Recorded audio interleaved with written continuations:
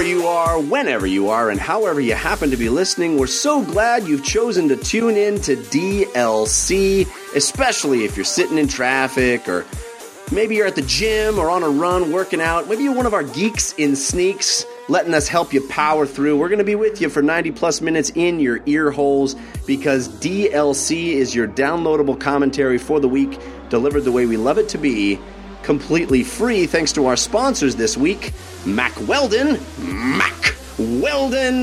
and Linode. They made that possible, bringing the show to you. DLC, of course, the show all about games in their many forms, games played on desktops, laptops, and consoles, and also games that involve dice, luck, and cardboard. I'm your host, Jeff Cannata, which is spelled with 2 N's and 1 T, and I'm joined, as always, by my friend / co-host / nemesis, the guy who's ready for anything this week, right, Christian?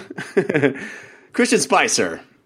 We are doing this early. It is Saturday if you're listening to the RSS. So if there's late breaking Sunday or early morning Monday news, this is why we're missing it. And thank you. I won't reveal our guest yet. I know you like to do that, Jeff. But thank you both for accommodating my schedule. I am on the road and can't do our usual Monday time. So I am, yes, ready for anything except for late breaking news.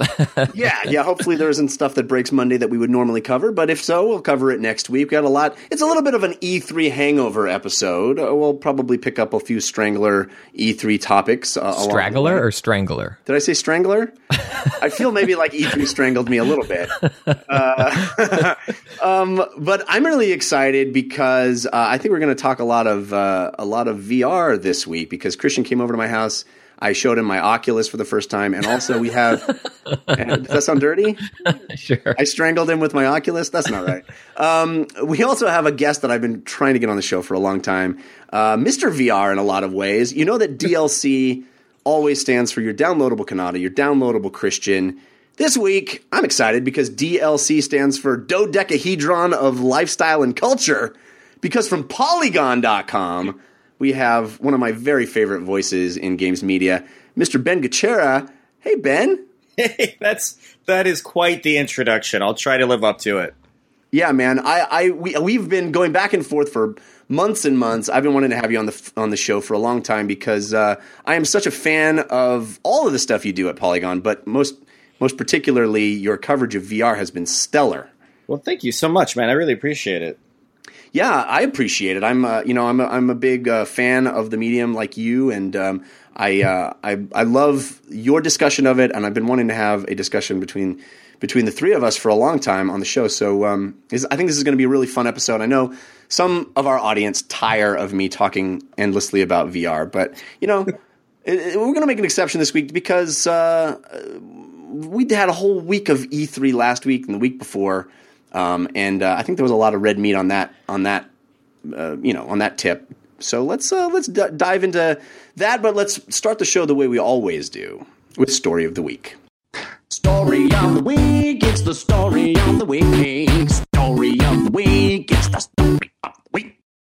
Story of the Week is the part of the show where we make our case for the most important stories that happened in the world of games this week. You can always submit stories for our consideration by using the hashtag DLCSOTW on Twitter, or by using our subreddit, which is 5x5dlc.reddit.com. Great discussion there this week. I really appreciate everybody who posted. Ben, you are our guest, so you get first pick of stories. So what would you consider to be your story of the week? I feel like I'm bringing it already back around to VR, but I really do think that the news that Oculus dropped, the hardware check in the latest Windows 10 runtime is... It's so inside baseball and kind of hard to describe even what all of those words mean in that sequence. But I think it's super important, and I think it speaks to a lot of really interesting issues in VR. Do either of you two want to run that down, or do you want me to? Yeah. I mean, it's been something that's been bubbling for a few weeks now. Basically, there was this program that Oculus classified as a hack called Revive, which allowed users of the Vive hardware to play Oculus exclusive games on their headsets as well. And a recent update to the software created a basically a DRM check to make sure you had the correct headset on to be able to play those games. And the Revive software kind of flagged it as being, hey, you're wearing a Vive, you're not wearing an Oculus, you're not allowed to play these games. This went in direct opposition to statements publicly that Palmer Luckey had said about how they didn't care which headset you used to play VR as long as VR was popular, which of course caused a massive uproar. Hey man, I don't care. What your mom does, that's not up to me, dude. I'm the cool dad. I come by on Fridays and Thursdays, and you do what you want, man. Well, that's kind of how he positioned himself. Like, hey, we're going to be so consumer friendly. We just want VR to succeed. We don't care what headset. If our headset or somebody else's headset, we don't care. Just play VR games. And then, of course, in practice, they did the opposite of that, and that created a massive backlash online. A lot of very angry Vive people kind of took up Vive as the people's headset, Steam being this big open platform and Oculus being the closed platform. And it sounds like that backlash worked because they didn't really make much fanfare out of it. But quietly this week, a new update came through removing that check and allowing Revive to work again. There's one other part of that, though, and that's where Revive posted, I don't know if it was a note or how exactly they posted it, but they were like, hey, now just go hack all the games. Here's how you're going to hack the games. Like it was a chess move by both sides, right? Where Oculus kind of blocked them out, and then Revive was like, okay, you're going to play that way? Well, here's a way just to break it and go get it anyway, if you want to do that kind of thing. And then it seems like that with a combination of, the outcry, Oculus backtrack, but they also, like you said, they did publicly confirm that they made the change, but they also said we're committed to protecting our games. So I don't know where we stand. Well, Ben, you did a bunch of reporting on this on Polygon. So what's your perspective? So the creator of Revive did say, like, if you're gonna play the DRM game, we're just gonna crack your DRM. So it basically opened the door for a lot of piracy, some of which I believe was already happening, but then it was out in the open. You could download Revive and it would basically completely open the Rift and any games that were purchased through Oculus Home.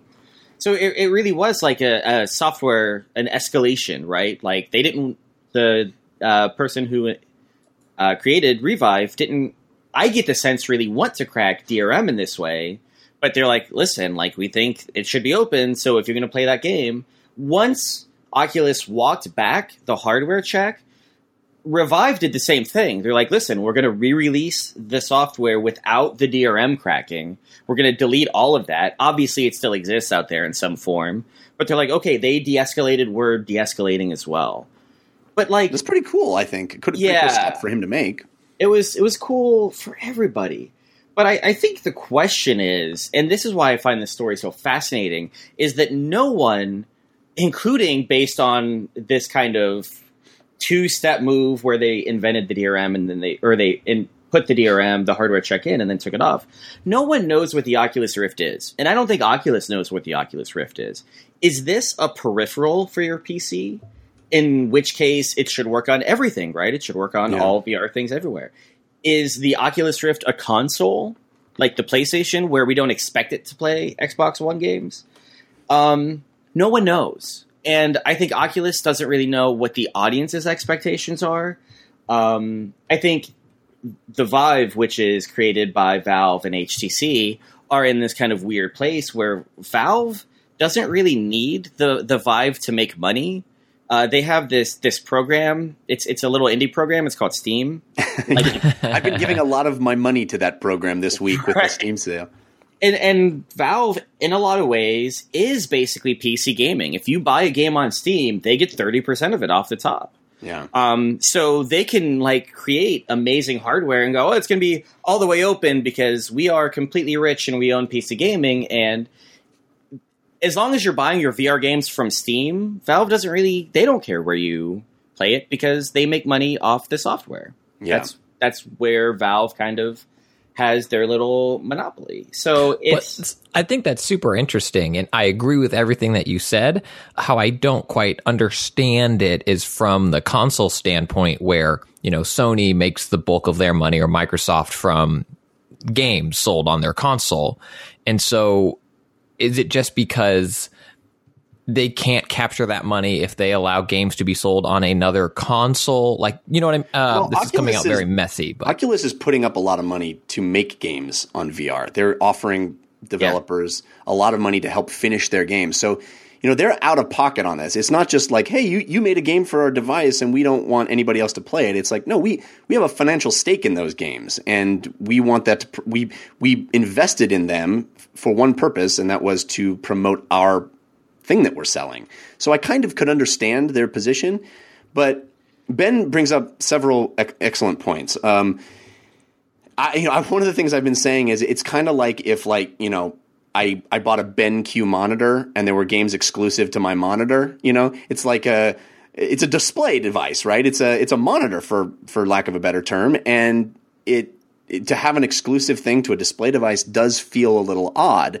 But I also think it's strange that all the people that were decrying Oculus for having exclusives didn't bat an eyelash when all these PSVR exclusives got announced at E3, because that's just that paradigm. Like, that's just how console games work. So I think Ben is correct in bringing up, like, well, what is this thing, and why do people sort of create these arbitrary lines in the sand of what is okay and what is not okay?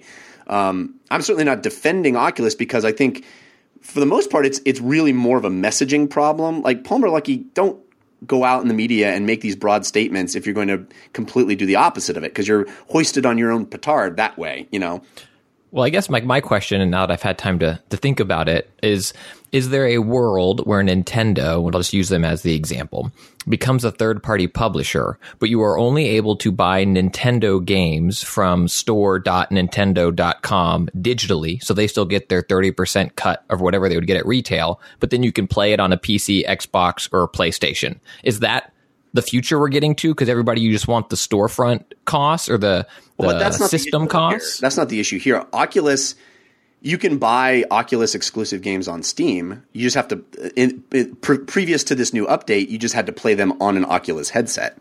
So they don't care how you buy it. You can buy it from their store or somebody else's store. They just want you to not be able to play it on somebody else's hardware. But that's changed.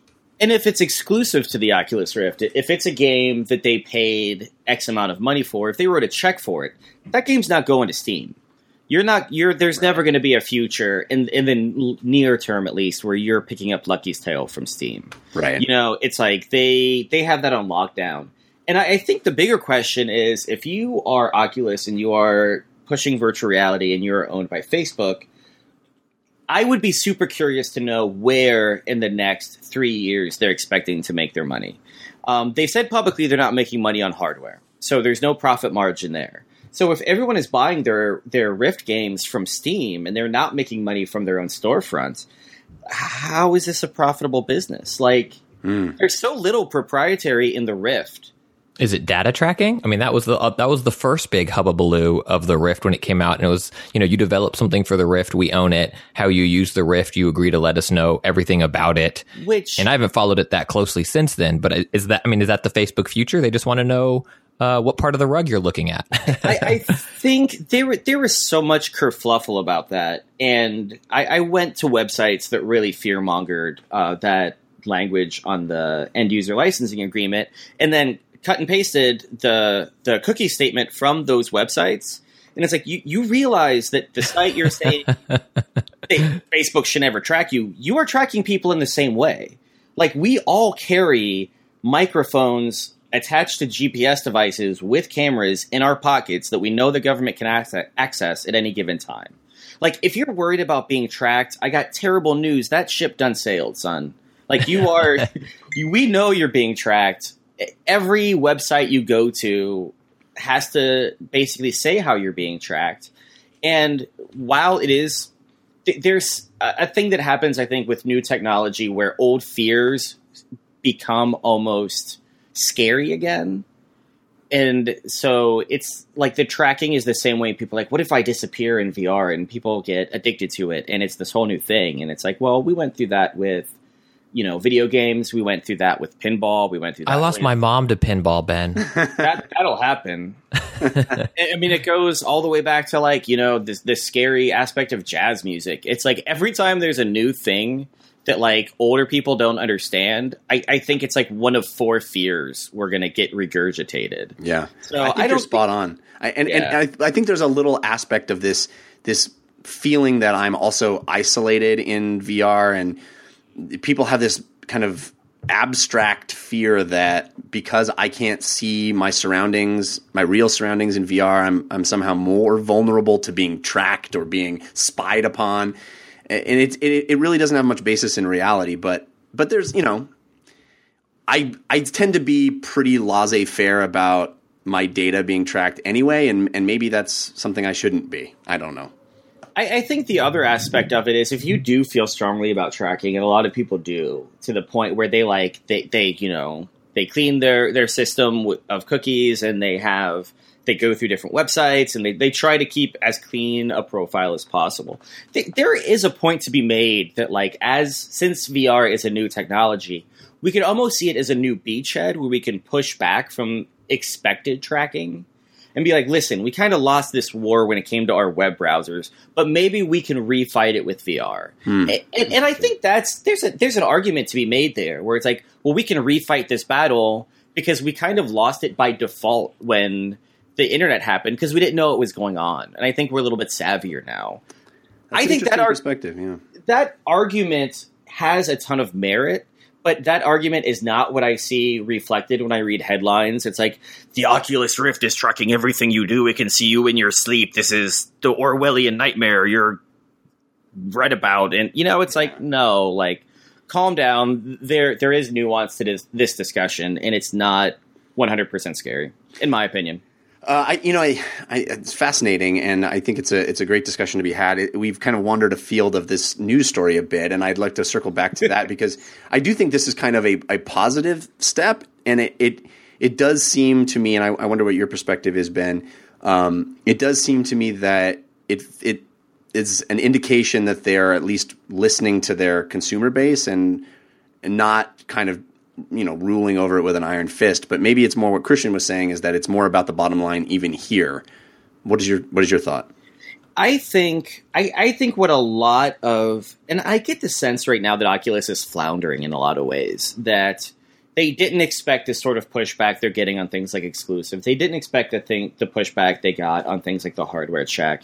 And I can almost 100% guarantee Oculus did not expect to be launching within like a week of the Vive. Mm-hmm. When they were developing this consumer technology and when they were talking about price points and when Facebook bought the company and they were going through this long multi-year, process to launch, I don't really think there was a scenario they ran where it's like, well, what if Valve has a really cool, really high quality consumer ready VR hardware platform that they launch right next to us?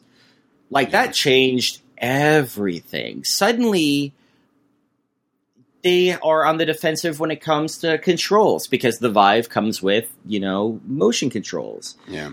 They have room scale so you can get up and walk around, and that's something that the Rift is kind of playing with and can do really interesting stuff when you add the second sensor for the touch controllers, which are coming later.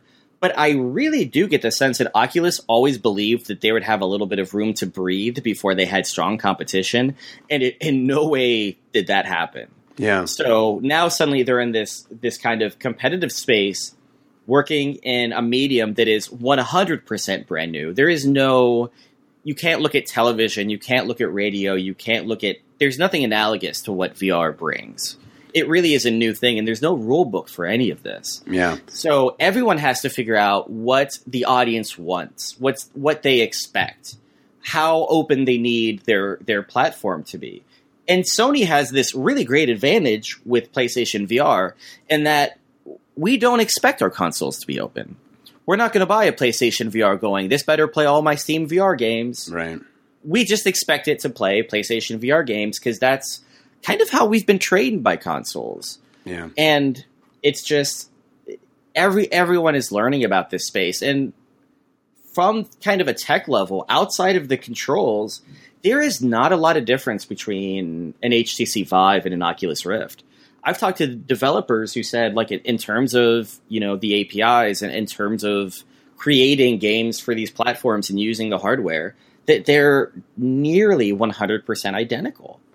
So people think there's a huge difference in platform, the same way there used to be, between like the Super Nintendo and the Sega Genesis, even though now even modern consoles are like a slightly different computer jammed in a different box.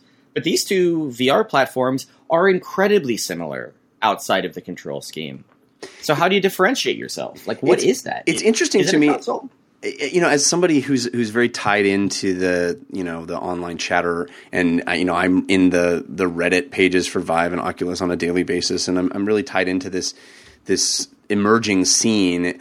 It's just so interesting to me that somehow, I guess by virtue of their association with Valve, this cell phone company, HTC, has become the flag bearer of the open movement, and which is a very small community of VR early adopters. There really is this palpable sense that Oculus, which started out as a grassroots Kickstarter, that little engine that could, but because of the fact that they got purchased by Facebook and some of these bad messaging and missteps in the launch, has become Big Brother and the sort of representative of everything that's wrong with the way these things are rolling out. And Vive has become, it's the people's choice. It's like the great populist VR platform, while Oculus sort of is the enemy in a lot of ways. And I don't think that's particularly fair or particularly accurate, but it's interesting to me that it has sort of happened that way. Well, I think like another way to look at that, I think that's really interesting is, here's Vive and Steam hand in hand launching a VR platform with no notable, I shouldn't say no notable, without as many meaty VR games. So of course they want access to the other meaty games that Oculus has spent the money on. It's like, if we take it back to the console analogy, which isn't quite right, but it's, if Genesis came out and was like, yeah, and guess what? You can play all your Super Nintendo games on our system. We're only launching with one game, Sonic. But you want to play Mario? Play it, dude. Play it. We're so cool. And it's kind of like, well, no. In that light, like, no, you make good games for your stuff. Don't make it so I play other people's games. That seems weird. Well, this kind of circles back to how Ben started this conversation, which is it a console or is it a display device? Isn't it a peripheral? Right. In the chat, W. Matthews says PC is an open platform, end of story. And I think that's what people think. It's something Microsoft is trying to make it not, to some extent. That's true. Yeah. That's true.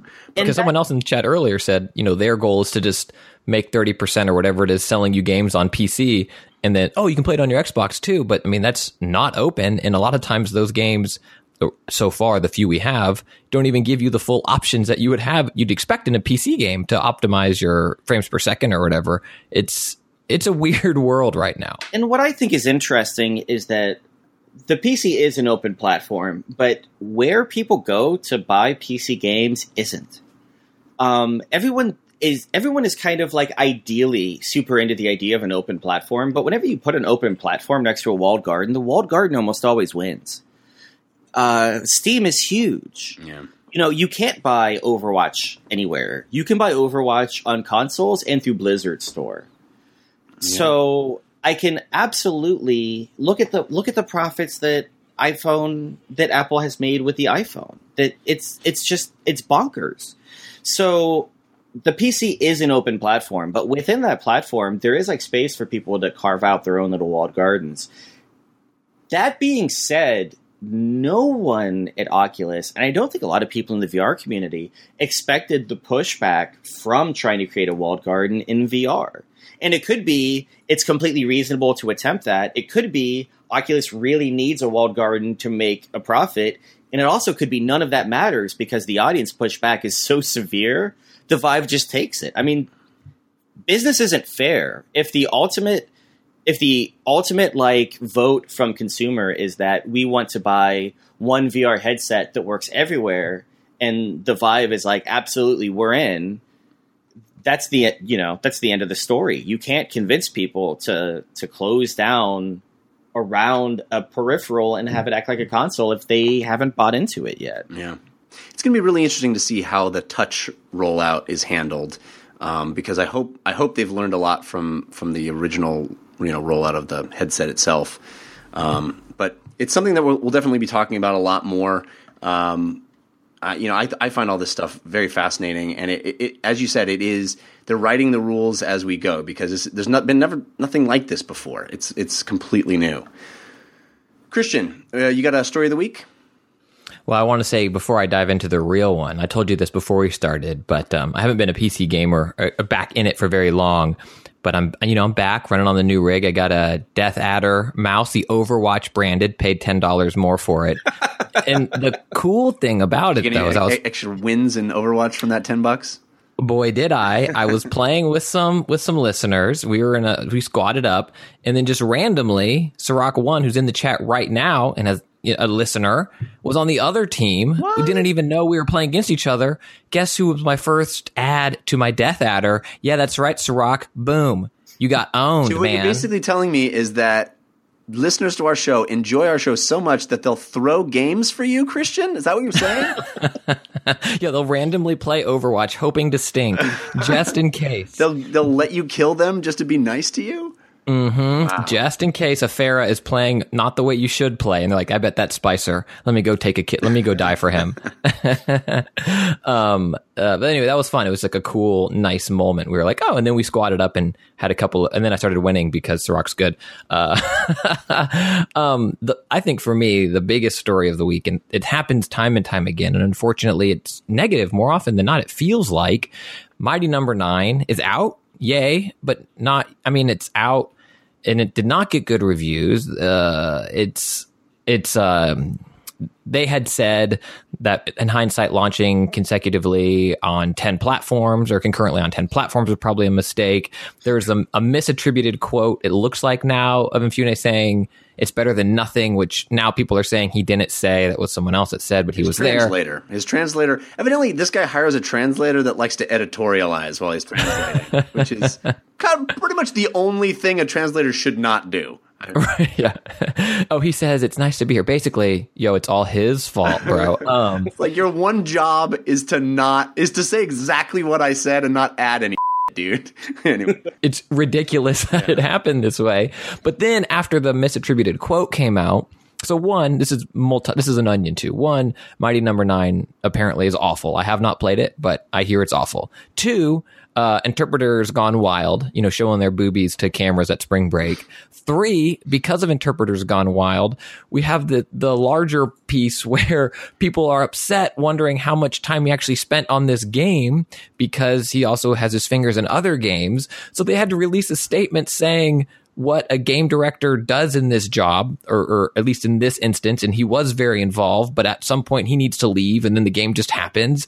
And it's the Kickstarter world of gaming, Jeff and Ben, is insane, because I think there's still this world where people release a game, but then because of the way it's funded, they need to keep giving this information back to them. Like, could you imagine this type of access to a game 10 years ago where the developer has to do a live stream apology, basically? It's crazy. Before the game is even out. That's the craziest thing to me, is the live stream happened before the game was available to people, and they were already apologizing for it, which is a little nuts.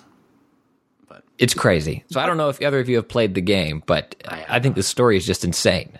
And it's like, I think what I think is fascinating about this is, like, Kickstarter has kind of turned us all into really cruddy publishers where we're like, we are the evil people now. And I was talking to someone, and I was like, I wonder why people kickstart, like, spiritual sequels, and I wonder why they kickstart with, like, well-known people who could probably raise the funding either way. And he was like, well, it mitigates risk. Like, these people know how to make games. It's in a well-proven genre. I was like, and you are now the publisher you've complained about your entire life, only giving money to safe bets and sequels. Yeah, it's like, good point. We're all there now. We're all cruddy publishers. We're all mitigating risks at $20 instead of however many millions of dollars the publisher would have put out. It's like, it's ridiculous how quickly we've become the cigar chomping executives, talking about how we could have done it better. And, like, what we want out of these games and how we expect them to be created to our liking. That is such a great point. I've never really thought about it that way, but it's, everybody's like, where's our new, bold, interesting IP that is doing something fresh and new? And oh my God, throw my money at that thing that's 20 years old. That is it's like, what? Yeah, that is really a good point. And it's like with the whole Shenmue thing, it's like they're still beating the drum for money. They're like, well, if we get 20 million more, we can really do the game we wanted to make, even though we raised however many millions. And it's like, oh, Yu Suzuki, shut up. You have all the money. And he said that quote about like, we actually need however many more millions. And then the Kickstarter ended having broken records, and I wrote a story like, I'm sorry you all failed Yu Suzuki by not raising the amount of money he expected. Yeah. And it's like, it puts the fan in such a weird place, and now that these games are launching, it's super strange. I don't like it. I don't like any of it. Well, Mighty Number 9 raised 4 million? 4 million? Yeah, and that was, they said, 60% of the budget. So it was an order of magnitude more than they asked for. It was set records at the time for the most, money, whatever, in X number of days, whatever. And yet, almost half of the money it took to make a broken game that most people don't like wasn't the Kickstarter. So it's a little and it was broken. We should say, I mean, it evidently the Wii version like bricked a bunch of Wiis, and there was all kinds of problems, just technical problems that they came up with. And this comes from, talk about feature creep. This comes from like needing to promise more to keep that money train rolling at the beginning. There's this weird thing with Kickstarter where we need to keep having these stretch goals, and that like has built-in feature creep before you've even started the actual feature creep, And this is a game that comes from someone who makes this type of game, right? I mean, this isn't even someone who was in the chat. Simon West 80 says, in Star Citizen, we're talking about feature creep, and that game started out as a game from someone who knows how to make the genre. But I mean, this was Mega Man made by the guy who made Mega Man, and he couldn't even make Mega Man. Like, how are we supposed to expect someone that can't make, it's insane to me. And then the other half of it is, I feel like it's a danged if you do, danged if you don't situation where, because if you back a game, you're rooting for it to some extent, I think. And then if it comes out, I feel like it's hard to be in the middle, because you're either like defensive of it. Yeah, it's not bad, guys. I mean, come on, what do we expect? It's like it's enough like Mega Man. Or you're on the other side of the fence and you're like, this is complete crap. I feel betrayed. And it's really, really divisive, I think. And we're going to see who other people sounding off in the chat too, where, what was it? System Shock, the remake of System Shock is, going public. We already mentioned Shenmue 3. It's crazy. And then not to mention, Psychonauts 2 was FIG funded. I don't know, man. I just want more God of War reimagined. Yeah. I don't know. Which is, if God of War was kickstarted, it wouldn't be that game, right? It'd have to be more of the same God of War you wanted, because it'd be God of War Extension, 100%. Yeah. Anyway, it's interesting. Yeah, sorry. I mean, the third story that I would bring up is another kind of meaty moral quandary. So we don't need to spend a ton of time on it, but it is a pretty deep, interesting story, and it's this lawsuit that's being brought against Valve, another Valve story here, from a Counter-Strike player who is bringing a class action suit over the gambling in CS:GO.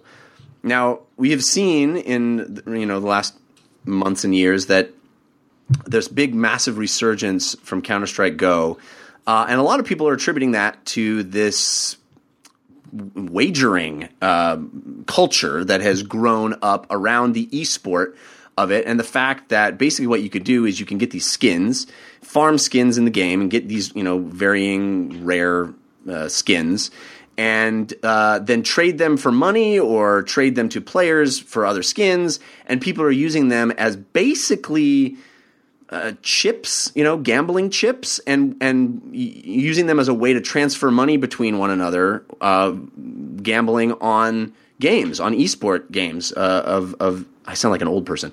Esport games, matches of CS:GO that are played by professionals, and basically the lawsuit cites the fact that the majority of this activity is being done by people who are below the legal age of gambling in anywhere that gambling is actually legal. And not only that, but gambling online is illegal.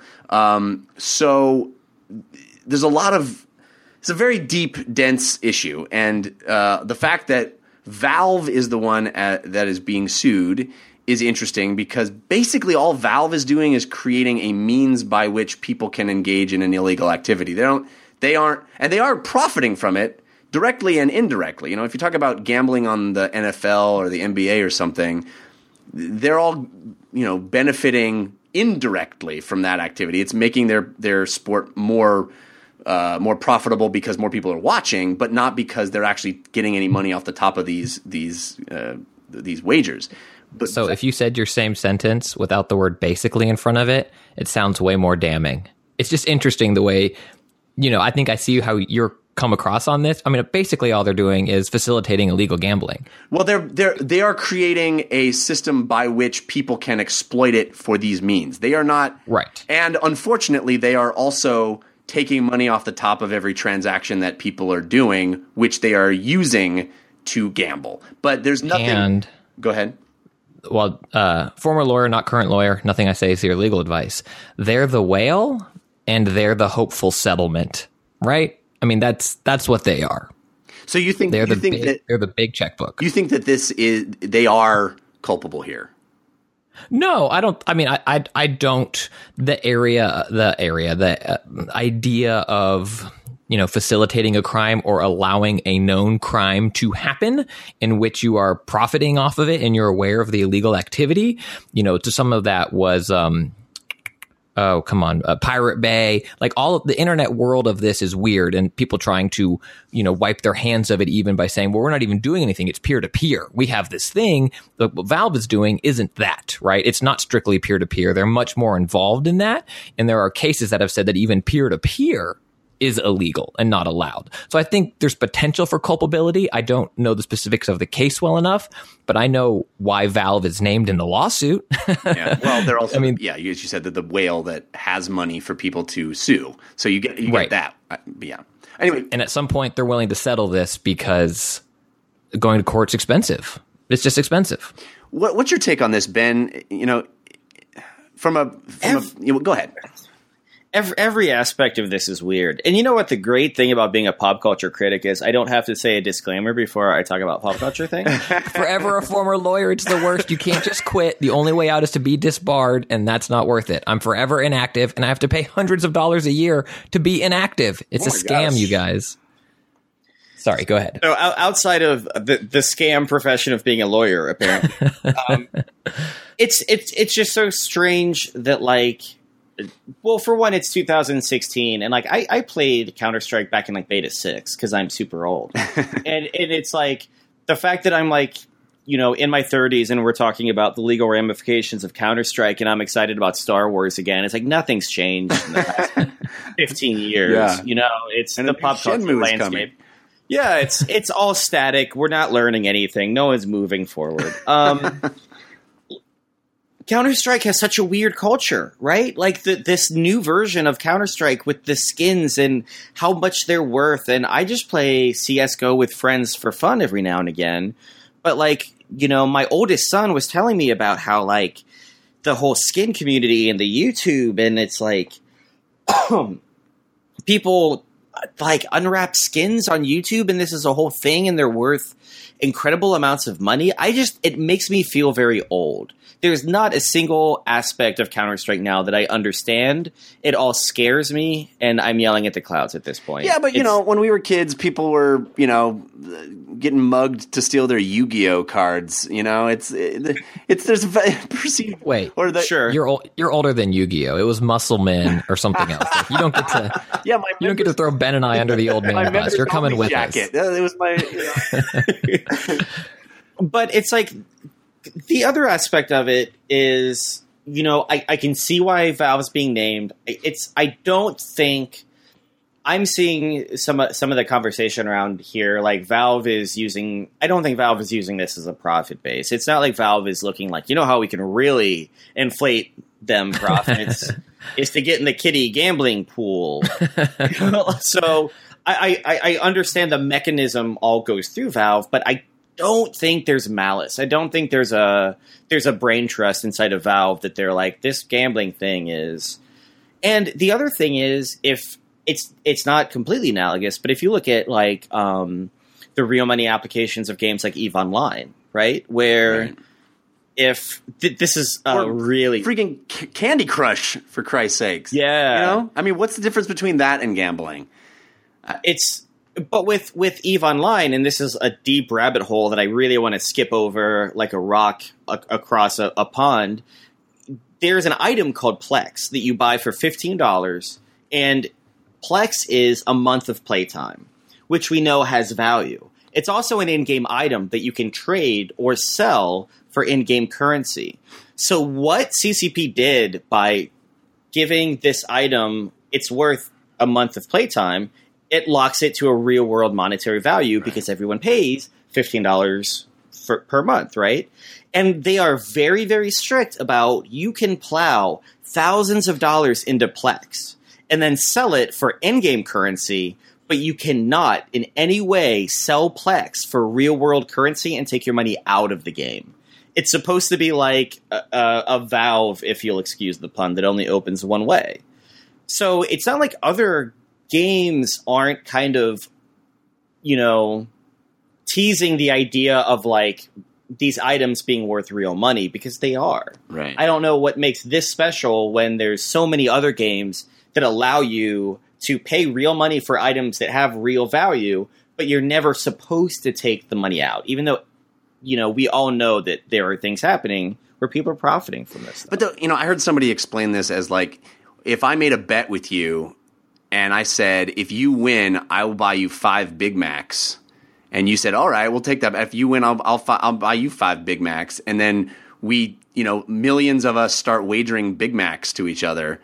And then somebody goes and sues McDonald's for allowing Big Macs to be, part of betting. It's like, well, I can kind of see that perspective too. It's like McDonald's had nothing to do with it. Just because a Big Mac costs X number of dollars doesn't mean, and people decided to use Big Mac as a way to, transfer money to each other.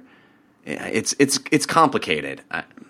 Well, it's complicated, and the people that are deciding these cases are mostly far older than us. I mean, that's true.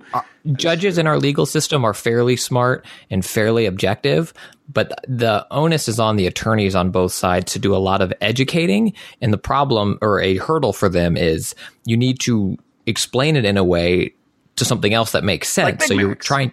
Right. Well, seriously, though, that's what each side is going to try to do, is tie it back to some real world example that proves their case. Real world. You know what I mean? A more traditional example. And it's complicated. And the easiest thing to do is to punt, right? Is just to then that's what we should do. Let's just move on, because it's a little over the head. But okay. I just wanted to bring it up because I think it's fascinating. And I'm sure we'll be following this and see how it goes, because it has the potential of really kind of crushing an entire online culture if it has to be shut down and Valve has to act, because all Valve has to do is change their API and not allow all of these third-party sites to access their data and use these skins in the way that they've been using them. So it's a pretty simple fix from Valve's perspective. So if the law says they need to change it, it could all end tomorrow. So what would happen if Blizzard turned the loot box from Overwatch into an item that I could give to you? And then we can say, listen, I bet on your local sporting event that's happening, because I'm really up on sports, I bet your local sports squadron is going to lose. I bet you 2 loot boxes. Right. Like, I wonder if, A, that's the reason Blizzard doesn't do that, because they don't want to turn it into an item that can be shuttled back and forth between players, or if that would open them up to potential, liabilities. It's interesting to think what happens when these virtual things become something you can trade or give away. Yeah. The virtual economy, guys. It's happening. It has already happened.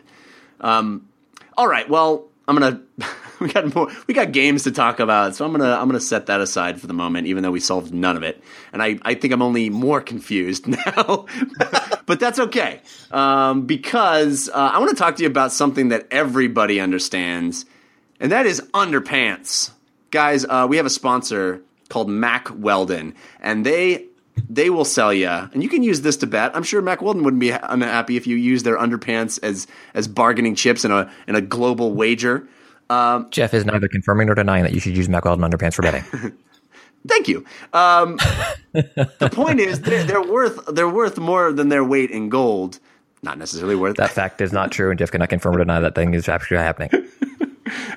Because they're so comfortable. They're so comfortable. They sell underwear, socks, shirts, undershirts, hoodies, sweatpants, all the basics, all the stuff that you wear most often, the stuff that you want to be as high quality and comfortable as possible. Here's the irony I find in my own life, and I suspect you might be similar.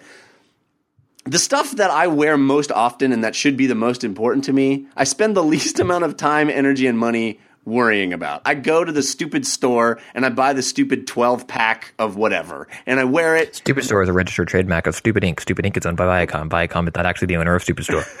They, I should be spending more effort on this. I should, but it's not effort.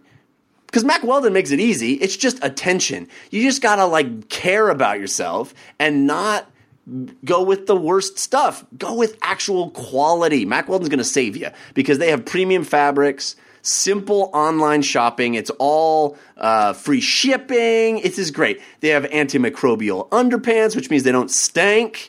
It's great. Also, if you don't like your first pair, you can keep them, and they'll still refund you, no questions asked. So they're pretty proud of their product. I think they're great. I'm wearing Mack Weldon underpants right this second. It's pretty great. And sitting here in the surface of the sun level heat in Los Angeles, I wouldn't want anything else. It's pretty great. Guess what? Because you listen to this show, we're going to get you 20% off your first order with Mack Weldon. All you got to do is go to MackWeldon.com, put in the promo code DLC when you check out. They give you 20% off. Why not upgrade your basics, feel better, smell better, actually take care of yourself and look nice and feel nice? Go to MackWeldon.com, MackWeldon.com. Use that promo code DLC on checkout. Get 20% off. All right, guys. We're back. Let's move now to the playlist. Ooh, what you playing this week? Tell us. Ooh, what you playing this week? Tell us on the playlist.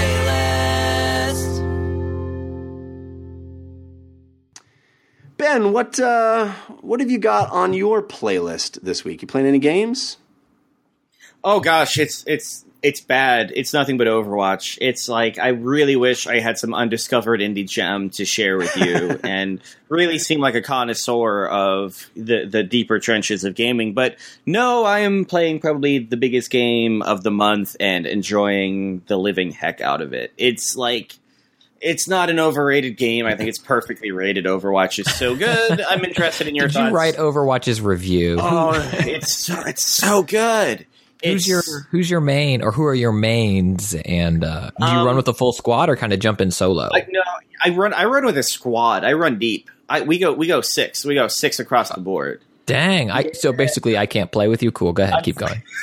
So I'm a diva player. I think she's incredibly survivable. I like her ult. I like to, I like to do the slide and throw her like a nuclear bomb. I love the weapon. I love the fact that you can sit in a hallway and just keep pumping the shotgun rounds, and even though they do no damage, everyone's scared of being hit, so they run. like the number of players who are willing to duke it out with D.Va, even though they would likely win, is so low that it makes me feel very powerful, even though I'm not. Well, I think the smartest thing they did with her is the risk reward of the nuke, where if that thing hits, you respawn immediately, and if you miss, you're dead. I mean, You're not literally dead, but you're dead, can definitely kill yourself, which I've done far too many times. When I'd like to admit. I'm like, take this, suckers! Oh wait, nowhere to hide, nowhere to hide. Yeah. Yeah, I still like Widowmaker even after the nerf. I just started playing Mercy, and I think Mercy is a whole lot of fun. I love how many players on the opposite team will ignore Mercy because she's not firing at them, and they don't ping her as a threat, even though you're like supporting everyone on your team and they can't kill anyone or everyone. So I think support characters are a whole lot of fun. So yeah, Overwatch. If you haven't heard of it, it's a little game by Blizzard. It's super. Are you playing on PC or on console? I'm playing on PC, which is the right way to play. I agree. My mouse. That's where I am as well, but I've heard the console version is excellent. I just haven't talked to anyone that's played it. I also invert my mouse, and Aliens was the best in that series. So those are all my controversial opinions at once. Final Fantasy VI was the best. I'm sorry. Mega Man 3, Super Contra. Wait a minute. You invert your mouse? I do invert my mouse. I've heard of people inverting their controller, but never heard of anybody inverting their mouse. Are you what? Do you do that for everything? Like right now on your computer, your mouse is inverted? No. But like the whole idea is, and I don't want to like make the forums explode with this conversation. If you put your hand on the top of your head and you pull down, you look up. Well, that's what I'm controller inverted till I die. Mouse, though, I'm pointing at stuff. That seems like a very awkward way to play games with your hand on your head.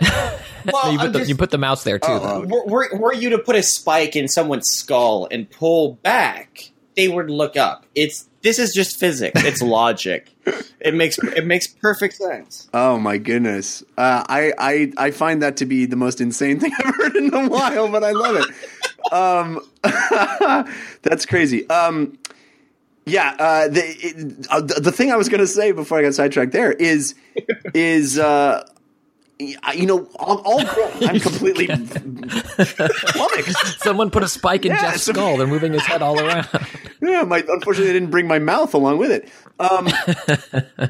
All growing up, we all grew up with mouse and keyboard, greater than symbol, controller, right? And then at a certain point, this was like, Halo proved that controllers could work for first-person shooters. And then all of a sudden, there's all these first-person shooters on consoles. And then sort of the Call of Duty years happened. And all of a sudden, first-person I guess I'm an old guy having a memory lapse. But first-person shooter on console became completely natural and normal and the way things are. And I forgot until Overwatch reminded me, honestly, how superior mouse and keyboard is to controller when playing these kinds of games. It really took Overwatch to completely remind me that, oh yes, the only way to play these games is with a mouse and keyboard. I mean, it's not I am a recent gone back to the PC gaming world, and it depends on the type of game I'm playing. So Overwatch on mouse and keyboard. Doom, I play with a controller. That feels like a console game, and I know it's still fast. And I'm playing on PC, and I know it's You're not playing a little faster. Right? No, I'm not playing. No, I'm just playing Doom multiplayer. Get out of here. That's what I mean. I mean, on a multiplayer perspective. I don't mean single player, whatever. Who cares? But yes. Yeah. I mean, it does give you that advantage. There are some games, I don't know, like if I were to play Call of Duty on PC, I guess I'd play mouse and keyboard. I mean, I'm bad at it either way, but what I like about Overwatch and why for me it works on mouse and keyboard, my left hand is pretty broken, my WASD hand, but in Overwatch, it's really just QWE, ASD, right? Like, there's not a lot to do. Some of these other games where you're using all the buttons all the time, I don't think I could do that, so I think I would default to my controller kid roots. Interesting. And you're still playing Overwatch too, right, Christian? You're playing a ton of it? Yeah, I mean, I took some time off for E3, unfortunately, but I got back into it. I love Pharah. I think she's kind of the same, where the rockets don't do as much damage as you're used to a rocket launcher doing, but it still just freaks people out, because you can just, shift, jump over, hover over an area and start launching rockets into a hallway.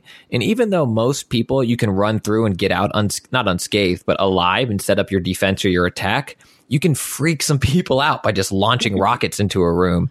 And it's so satisfying to jump over and shift jump over a Reinhardt and totally flank behind the enemy team and just pepper them with rockets, and that distracts people just long enough that then your tanks can get in and mess stuff up. I think it's on my Twitch, which is just twitch.tv Christian Spicer. And then the YouTube, which is Christian Spicer 713. The last game I played yesterday, in the middle, there were two incredible. It was kind of like the opposite of Jeff of when we played, winning 99-0 and then losing. Yeah.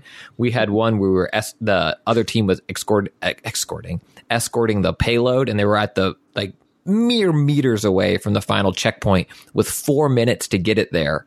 And we held them off, pushed it back, held them off, and we won the match. And that's what keeps you playing for 2 hours. One of those. You live for those.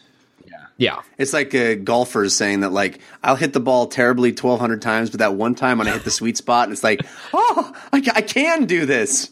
Yeah. It really is. And the maps are so smartly designed. I don't know if Ben, if you have a favorite, but I feel like for payload, you hit those checkpoints and the first few feel pretty easy to get. So when you're on offense, you're like, oh, we got this. But then you get to the last one. And I feel like now when I'm playing, at least, it feels like the strategy is the team on defense, everybody just switches to tanks and you have meters to go and you're going up against just 6 brutes and you're just like, crap, we're not going to do this. It turns into a game of inches, and I think it's there's always that bloody battle at the end, and it's so satisfying. It's so good. Do you guys find that you change characters mid-game often, or do you kind of stick with the same character that you started a match with? I think you have to. I do think you have to. I think the game is designed for that, as they've often said. And it's especially when you're playing with multiple people on voice chat, being able to call out your switches and be like, this isn't working, I'm going Reinhardt. Or we're really stymied, we need a Mercy. And then we talk about who goes Mercy and someone goes Mercy. Or it's we really need a Widowmaker up there. And someone's like, I main Widowmaker, I'll switch over. Yeah. That ability to, and that's almost why I dislike at the beginning when you're selecting characters and they're like, no tank characters. It's well, of course, we're not setting, that's not locked in stone. Right. This is just, you can, and it's fun sometimes to do gimmick plays and just go okay, everyone go Bastion. And just really do a little bit of psychological warfare. It rarely does anything, but it's fun to just shake up the other team by, gimmicking it. And that's the sort of thing you can do with a little bit more organization. So yeah, absolutely, I switch a lot. I think that is where the next level of strategy for the game is once you get past the very basic level of play. Yeah. I think even with randoms, you see, I see that where people switch, and sometimes people switch the psychological warfare, like Ben was talking about. You start a map and you're like, okay, there's a Widowmaker up top, guys, look out for their Widowmaker. Okay, they got a Winston barreling in, and then all of a sudden they don't have any of those things, but your team is still expecting their elite sniper to be, covering their flank, and no one's playing as that character anymore. And you're like, how are there 7 people on that team? Yeah. It's interesting. One last question about this, and I'm curious what you guys think. We're seeing so many of these arena shooters coming down the pike now. Do you guys think that this or the success of Overwatch represents a desire for more people to play these games, or the fact that people want to play Overwatch? Blizzard made a really great game and people want to play that, or they just want to play more of these kinds of games? I don't think when you look at the video game industry, Blizzard is playing the same game as anyone else. Right. And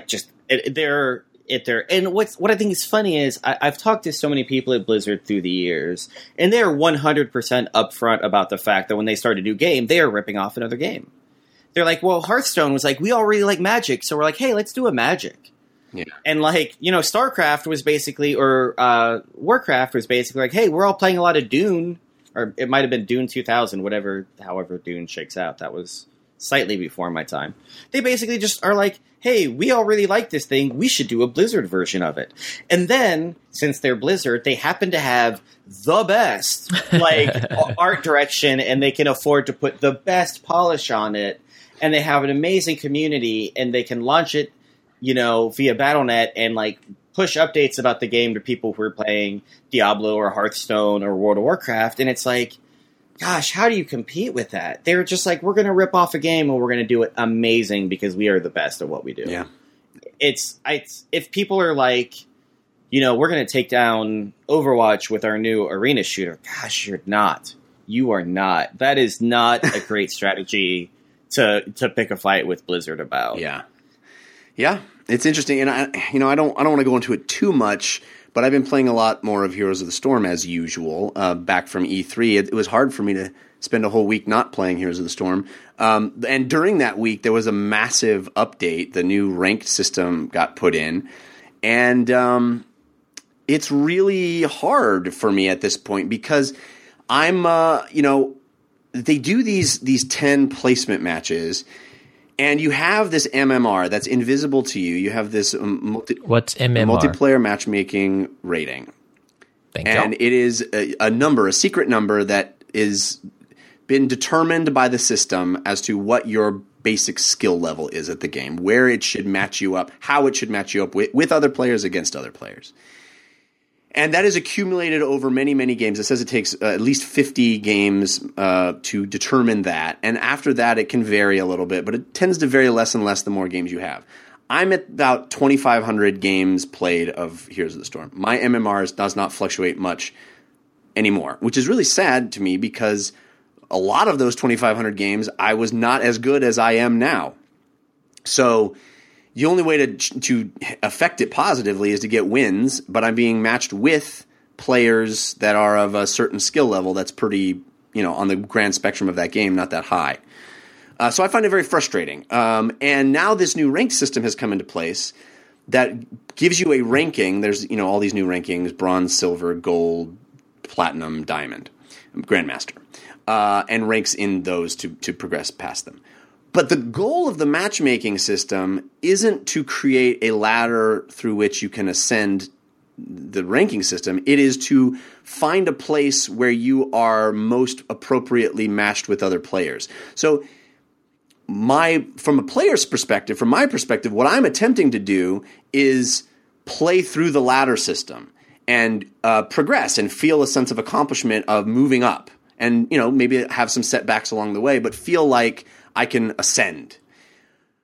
But what the game is trying to do is find a place that it fits me in real well and stick me there and keep me there so that it creates a level of certainty for itself that I'm in the matches that it wants me to be in.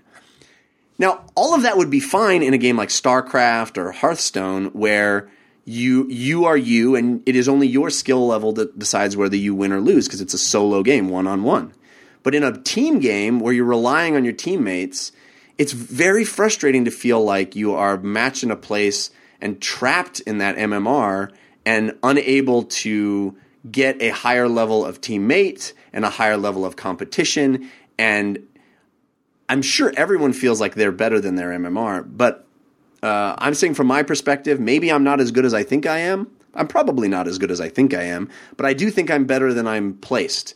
And it's very frustrating to feel like the game wants me to stick me in a spot and I want to progress. And it's not much fun in not feeling like you can progress because of the level of your team and the level of your competition. So Total Ross in the chat, I think, has a great point. He says that's what's great about seasons. You get to start over on a new ladder. But you don't. Example. That's exactly what. No. Right. Yeah.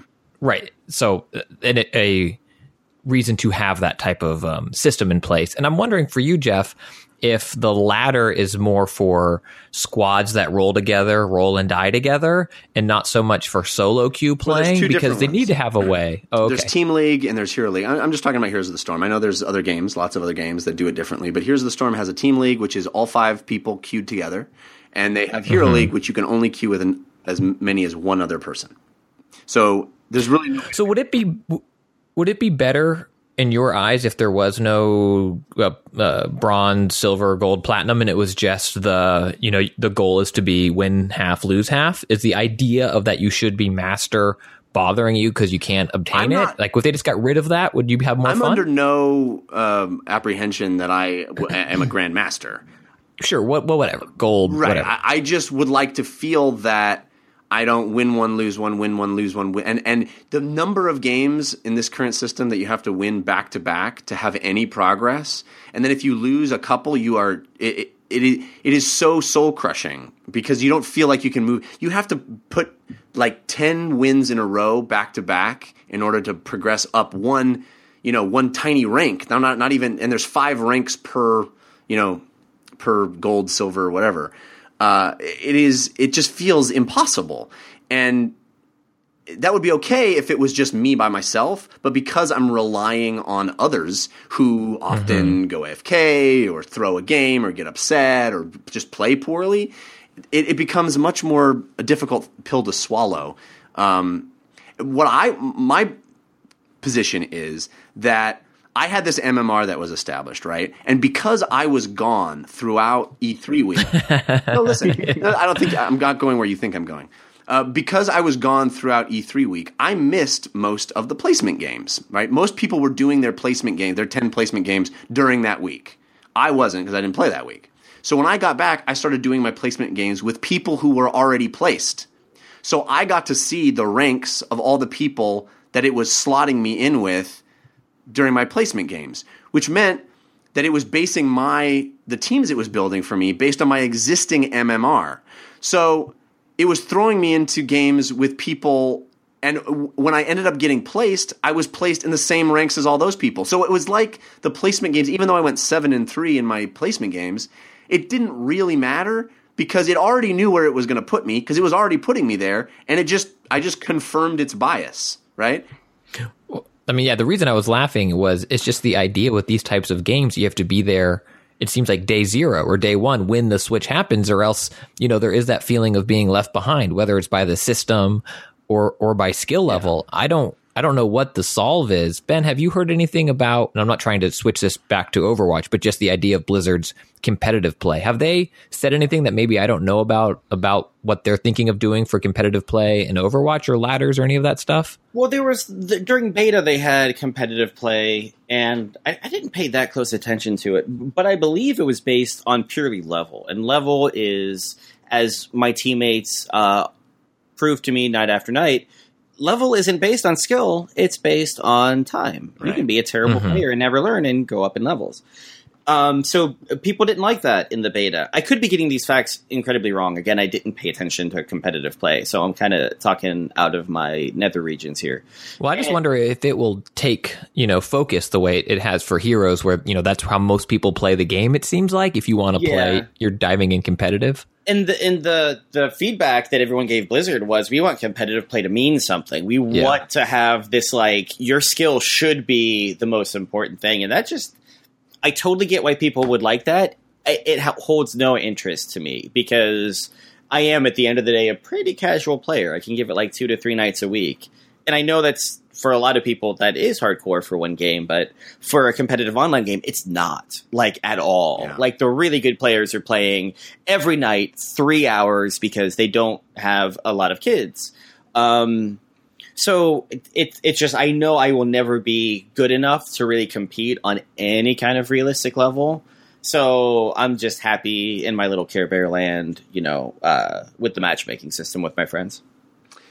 Well, we can move on from that. I do want to talk about VR. And, we have Ben here, so we're definitely going to talk about VR. And Christian has been asking the community for, because we want to have a dedicated few minutes on the show for a VR segment. Christian put the word out and asked people to send us bumper music for the new VR segment that we'll be doing, because I got to talk about VR every week, guys. And the response has been incredible. So we got 5 contenders for the new VR bumper music. I'm super excited. People have been incredibly generous with their time and energy to send these to us. I think there's some amazing stuff here. So we're going to play all of them. I'd love for you guys to email us and tell us which is your favorite. We'd love to figure out which one we want to use and open it up to your input, because you'll be hearing these every week. Send them to dlcfeedback@gmail.com, your responses and which one you like. I'm going to play them now. I think these are pretty great. All right, so this one comes to us from listener Jackson McGillivray. So thanks, Jackson. He sent in this idea. It's on console and on PC. It's virtual reality. VR talk. Pretty solid. We got several more to get through, guys. This comes from Jeffrey Parsons. VR moment. VR moment.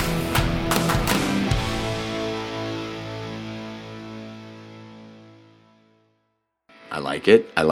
Very different. Both of them. Those two are very different, and they're both great. This one is pretty awesome from Brian Bogus. Jeff's VR segment. Jeff's VR segment. VR. Jeff's VR segment. Jeff's VR segment. VR.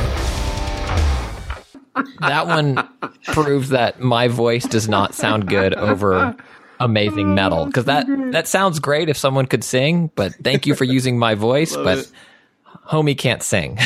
And then our own Sean Madigan, who's provided almost all of the bumpers that we've got. He came up big and sent along this offering. Virtual reality. VR. Virtual reality.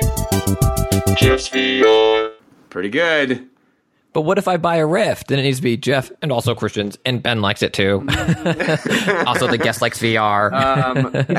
And then, are you ready for this one? Are you guys hold on to your, let's say, head-mounted displays, because get ready for this one sent to us by.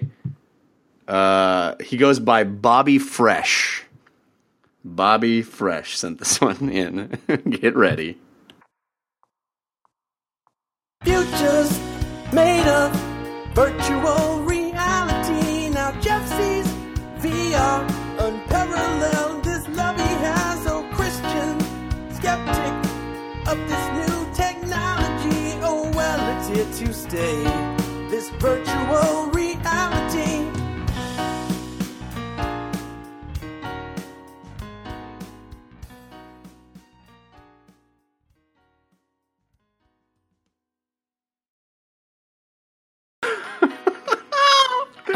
I want to listen to that while watching Jamiroquai's virtual reality in VR.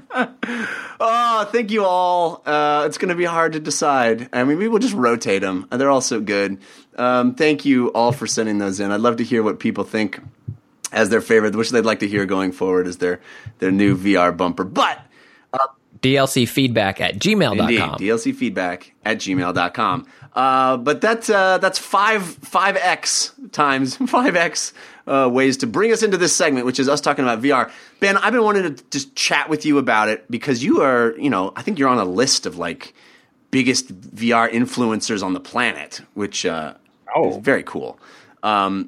You are, a fan of the technology, write a lot of stuff, but you tell it like it is. Yep. Let's just start. I'm going to talk a lot about some of the stuff that I've been playing. But I don't know. I just wanted to throw it up to you and tell me what some of your favorite experiences are right now and where you are with the VR headsets. So, I have one of everything. I have a Gear VR, I have a Rift, I have a Vive, I have countless cardboard style headsets and goofy things for my phone. So yeah, I try to play a little bit of everything. What I'm really into now is I'm still playing a lot of Tilt Brush on the Vive. Mm-hmm. There's like an experimental game called Loon that's like it's like $3 on the store, and you build like these super strange. My favorite thing about VR is if you describe it in words or even like in text, you sound slightly crazy. Yeah, that's what I do here for a living. It's my favorite thing. It really, I've talked to so many people who are like, it's just impossible to describe unless you've tried it or have some kind of frame of reference. So with Loon, you create these like almost girders that interact in weird ways to the controllers, and then you put those down in this like psychedelic fabric falls from the sky, and you create like a pillow fort out of the universe. Amazing. And then you just kind of sit in it, and it's like if you've ever wondered what mushrooms are like and you don't want to actually eat a lot of mushrooms, like virtual reality has you covered. Yes. There is a music video program that has been available for the Rift for a while that just came out for the Vive called Surge, which is another kind of psychedelic thing. And like the entire world moves to the beat of the music, and there's like a really surreal like nuclear explosion that happens at the beginning, and then there's these strange walking giants, and you look up and they seem huge.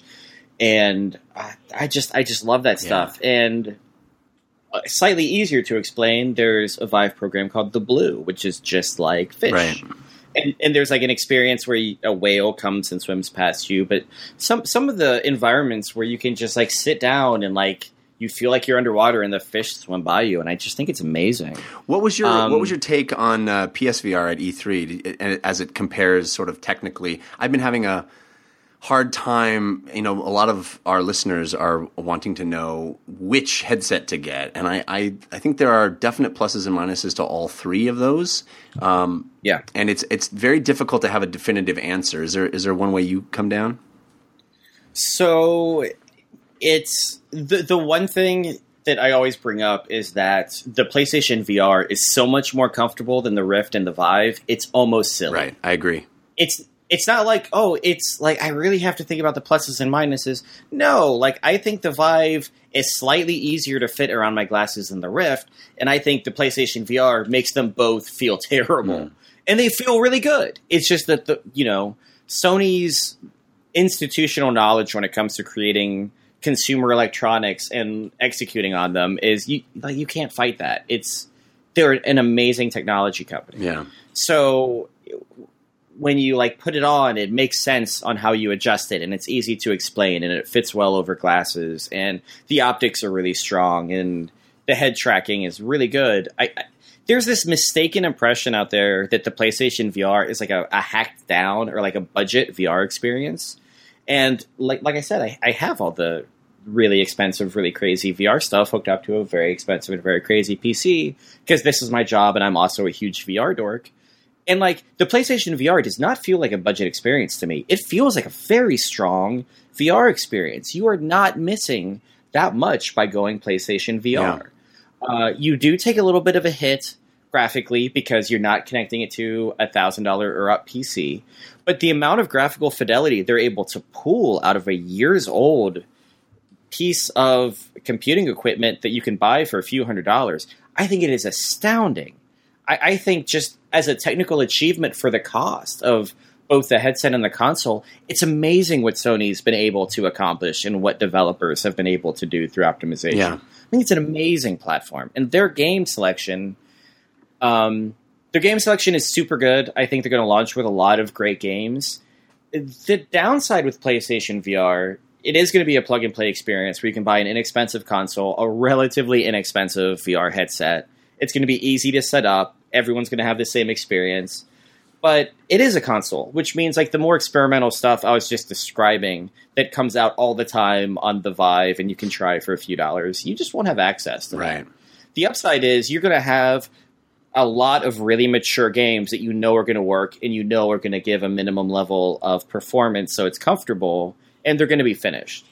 So there are pluses and minuses, but for most people, when they're like, which VR headset should I get? For the majority of people I talk to, I tell them PlayStation VR because I think it's going to be the affordable one. I think it's going to be the easiest for most people to use in their home.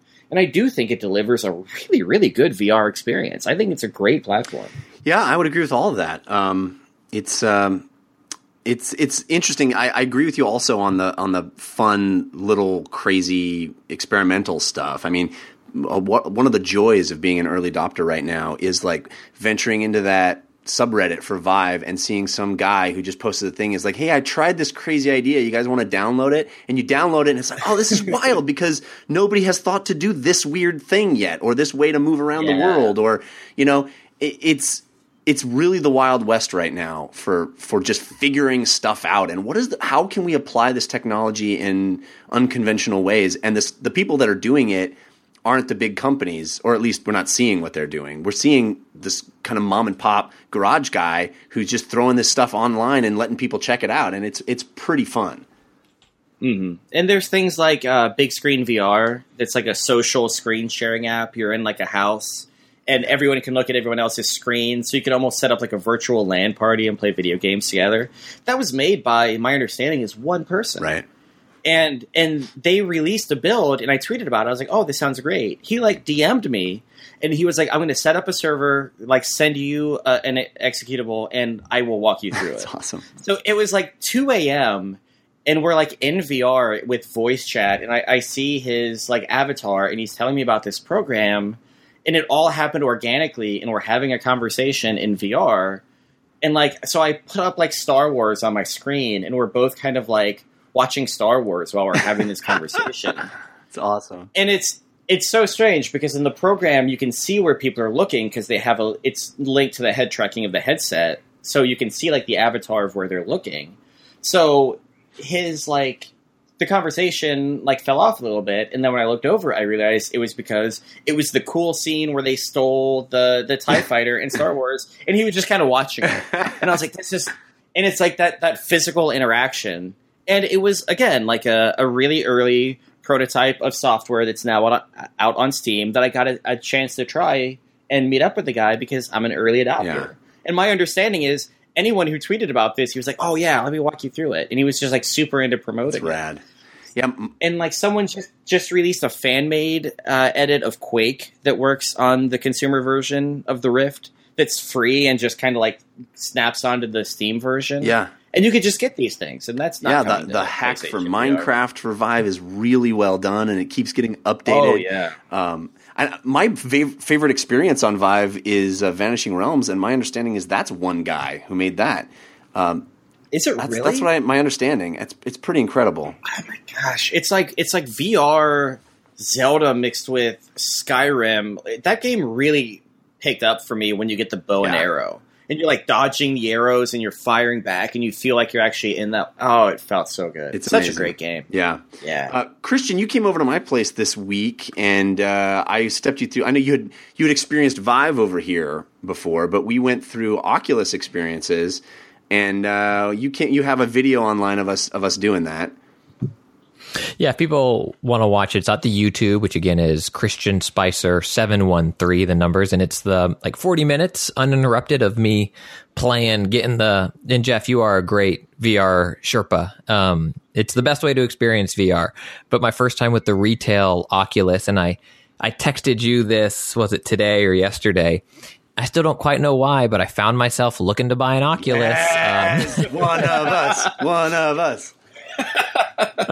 I have the PlayStation VR pre-ordered. Whether or not I keep it, I think depends on the games. I came out of E3 impressed, but as I was sitting there, and if people watch the video on my YouTube channel, at the end of it, and we can have a little of the conversation now, if I had to pick between an Oculus or a Vive, I would pick an Oculus, partly, a large part, I can't fit room scale without major reorganizing of rooms that I can't do living in Southern California with 2 kids.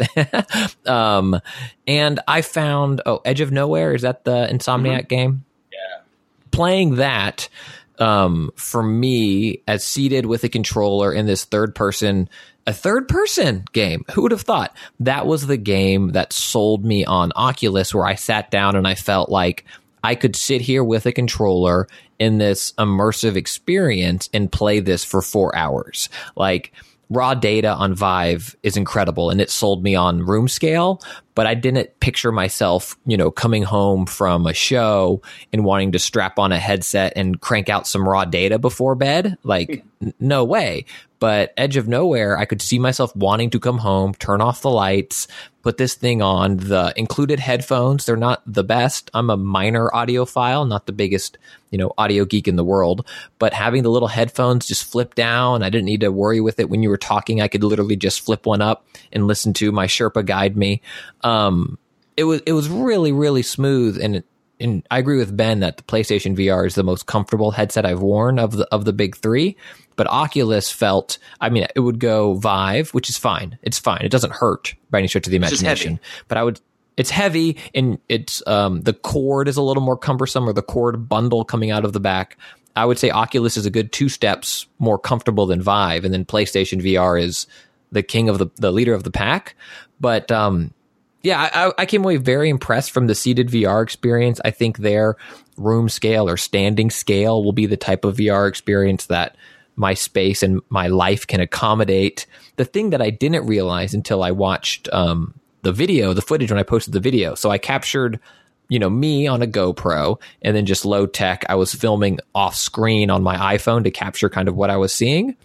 And one of the experiences I did was Jerry Seinfeld doing a SNL monologue. And I'd seen it. You know, you talked about how it's cool because you can look anywhere in the audience and you can look at like Adam Sandler and you can see people that don't know you're watching them. You can watch them and see, do they laugh at this joke or is someone picking their nose? It's really cool to feel like you're there. But that was the thing that showed me that I really want a higher res screen in my face for video. And it wasn't until I went home and looked at the footage that I looked at the off-screen footage of that scene. It's captured in beautiful HD. It's not that they captured it low res to make it VR. It was just the screen of the actual VR is low res. And that was interesting for me to witness and say, oh, we can capture stuff beautifully, but it really is just the screens holding it back, where I felt like I'd rather look at computer graphics than actual video via a VR headset. There's a lot going on that holds back 360-degree video from being what we want it to be. And it's fascinating how much better completely virtual worlds look in VR than video does. It's like we see all of the tiny flaws in 360-degree video. And capturing it is tricky. 360-degree video never looks as good as standard video. Showing it on the HMD is tricky. There's like streaming it is nearly impossible in high resolution because of all the data you need to push through. Like, I think the amount of investment going on in 360-degree video far outstrips the execution of what we get right now. It really isn't anywhere near where people want it to be, I don't think. Yeah, and I find that to be the least compelling reason to own a headset, personally. It's cool, and there's definitely some cool stuff with 360-degree video, but for me, computer-generated graphics inside the headset is really the compelling use case for me, and what I sign up for. But I think 360 video could be the reason if it comes with looking crystal clear, because then you're there. And then, you go to, if you're looking for a house or an apartment, you put the thing on and you're there. Or I think it could be a compelling reason. It's just we're not there yet, unfortunately. I want to tell you guys about what I did today. As Christian said at the top of the show, we are recording this on Saturday. So at like 4:30 we started. So at noon, two of my buddies came, Alex Albrecht and my buddy Jerry came over to my house. We met up to play board games, but they hadn't really seen my Oculus yet, so we came into the room, and we decided to play Keep Talking and Nobody Explodes. Oh, which yeah. I had played. There's a video of me and Anthony Carboni playing it at a PAX, and we played one bomb at a PAX, and I was already completely sold. I think I talked about it on the show, about how fun it was immediately. And if you don't remember, Keep Talking, Nobody Explodes is a game where one person is inside the virtual environment in the headset and is looking at a bomb that has these various modules on it that need to be diffused within a certain amount of time or the bomb explodes. And the modules are, they have to cut certain wires or flip certain switches or press certain buttons or do certain things. But the only way they know how to do the right sequence in order to make the bomb not explode is the thing that the person outside VR in the real world has is the bomb manual. And you have that either in a physical printed out version or on a computer screen or whatever, but it's outside VR. And so that person has to communicate to the person in VR what they need to do, and the person in VR has to communicate what they're looking at so they know which module they need to do. And it's wild and zany and crazy. Now, I knew it was fun when we played it the first time at PAX. I had a great time playing it. But what I hadn't done up to this point is play it for 4 hours straight and see how far we could get and realize how it continues to build on itself and build on itself and build on itself. I'm telling you, this is some of the most fun we have ever had, the three of us. The guys didn't want to leave. They're like, "Are you sure you need to do your podcast?" I was like, "Yeah, I'm sorry, guys. You got to go." We wanted to keep going. We got to the fifth level, and each level has like 5 or 6 different bombs in it. And it gets progressively more insane, and they do all these wonderfully clever things where they'll use homonyms, like it'll say there, but which there does it say? And it's very particular which there you need to say. Or it'll start having ways to just mess with you, like the lights will start switching on and off, or the alarm clock in the room will start buzzing and mess you up, or there'll be these modules that need particular attention over time, so you have to keep bouncing back to different modules and they'll divert your attention in certain ways. It was an amazing teamwork that was required. We developed this shorthand communication system to do everything as quickly as possible. We were shouting and yelling and high-fiving when we got something right, and when things didn't work, we were like, let's try it again. We can get this one. It was absolutely thrilling and some of the most fun cooperative entertainment I have ever experienced. I'm telling you, we were like bouncing off the walls. Everybody was like, when can we do this again? Keep Talking Nobody Explodes is a friggin' triumph, guys. It is so fun. Was one person under the hood all 4 hours? We would rotate. Okay, next person go up, and then we had gotten to the point, I have pictures on my phone of this. We got to the point where I printed the manual out, and we just spread it across the floor like insane people, and had things clustered in places, and we had pen and paper to write certain things down because there's certain things you have to remember going forward, and we would dive and grab certain pages when it was that time, and we had this cool division of labor of you say this and I say that, and it was so thrilling and such a simple premise and simply executed, but it takes advantage of VR in such interesting ways. That sense of presence being in the room with the bomb is essential, and the sense of isolation of I'm the only one that can see this, I'm the only one that's present with it, I have to communicate to people outside that experience, and they to me, it's so well done. Ben, do you have your kids jacked in? Yo, absolutely. And it's so funny because last night my daughter was playing Tilt Brush, and they adore Job Simulator. They play that game like it's going out of style. And it's so fascinating to watch them adapt to the technology and learn how to play it and really get lost in VR. And what I think is funny is that they take it completely for granted. They just assume that VR is something that's always existed and everyone has it in their house. And it's no, you are one of the first people in the country to play with this because Valve sent me a dev kit, right? In the world, yeah.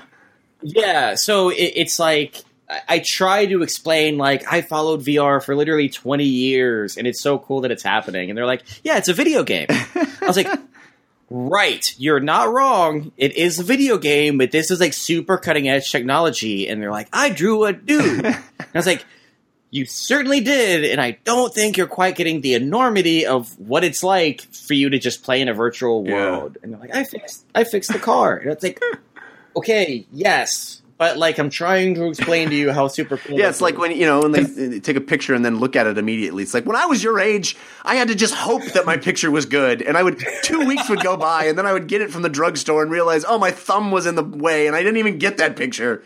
Yeah. Do you remember when someone would take your picture at an event, or you and someone else, and you'd be like, "Oh, can you get doubles of that?" Exactly. You would get two made, and you would give one to a friend. You would ask them for doubles because they were a finite thing. Yeah.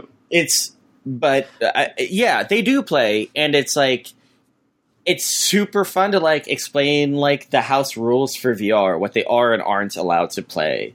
And how to stay safe in it and how long they're able to play. It's you have to be really involved. And for a very long time before they got proficient, I really made sure I was in the room so I could be their handler so they didn't run into a wall. I had to explain how the chaperone system worked. My middle kid, he loves Lucky's Tale on the Oculus Rift. And it's super strange to watch him sit down in my office chair with a VR headset and the controller and look around and really enjoy a Mario 64 style experience, but it's in VR and he gets completely lost in it. And it's one of those moments where you kind of take a step back and it's we are living in the future. Yeah. This is some crazy cyberpunk stuff we're going through. And it's way far away from being mainstream, but it's happening in our time. And I think it's really, really neat. And I think once the technology gets even just a little bit better, because it's exciting to think that this is the worst VR is ever going to get. Yeah. Right? Like this is in 5 years going to look back and think what we had now is terrible, and it's amazing. So exciting. I don't think people are ready for all the different ways it's going to change society and all of the different forms of etiquette and other aspects of dealing with life when you have experiences on tap. It's going to change everything, and I don't even know how yet. I think that's super cool. Do your kids, do you find them rejecting flat screen gaming? Are they playing, the new Ratchet and Clank? I guess it's not new anymore, but Ratchet and Clank 2016 and just being nonplussed by it? It's just like, oh, I mean, this is cool, but I can't see what's in my house. No, my daughter is not as heavy a gamer as my oldest son is. And she likes VR in a way that she doesn't like screen gaming. Like, she would rather watch a movie or read a book than play a video game on a TV for hours on end. But if I put her in Job Simulator, she adores that. She loves the direct interaction. She loves the controls and being inside that world and, drawing things in Tilt Brush. But my son, on the other hand, super duper loves VR. He loves inviting his friends over so they can try it. Because, I'm in this weird phase where, that aspect of my job is cool. He's, old enough to think it's neat that he has this technology. But he'll bounce between having a whole lot of fun in VR and, playing the new Uncharted on a TV screen. And he's just... I don't think one is better or worse for him. He just likes video games. He just likes technology. So it's not like I've ever heard him say, gosh, I wish I could look around. He's, super hyped about everyone in my house loves Star Wars Battlefront. So he wants Battlefront in VR. He would love a Call of Duty experience in VR, even though I've had to explain with the physics of VR, that would probably be terrible. But he wants that type of experience where it's because what you don't really have on the Vive or the Oculus Rift is kind of a big budget first person shooter with a story that's finished. Right.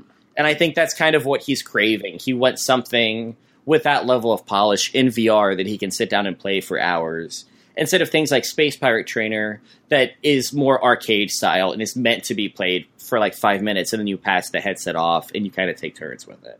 That's what he's interested in VR. But no, I don't think it's really killing standard gaming for anybody. Awesome. Man, I could talk to you about VR for hours, and I'm so glad we got this opportunity. We do have a couple of other quick segments coming up before we wrap things up, but I do need to thank our other sponsor, Linode. Linode is a hosting company offering high-performance Linux servers for all of your infrastructure needs. Linode has it all: lightning-quick servers in the cloud, super fast 40 GPS network, automated backups, node balancers, managed services, guides with step-by-step instructions, a simple but powerful control panel, 99.9% uptime, 24/7 support experts, and all the tools you need to get the job done right the first time. And it all starts at only $10 a month. Over 400,000 customers trust the Linode platform, including 5x5 itself. 5x5's infrastructure is happily hosted on Linode, and getting started is easy. Just pick a plan, choose your favorite Linux distro, and pick from one of 8 data centers in America, Europe, and Asia. Just visit linode.com/5x5 today to support the show and use the promo code 5x5 for a $10 credit. That's linode.com/5x5. Simple, powerful, reliable. All right, guys, let's carve out a little bit of tabletop time. Tabletop time, tabletop time. Right now.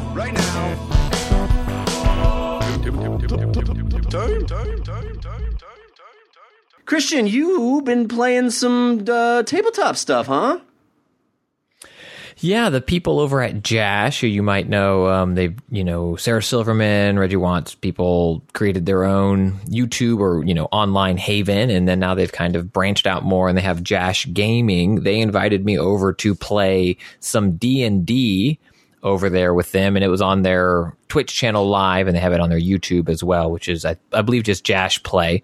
And it's really, really cool what they've done.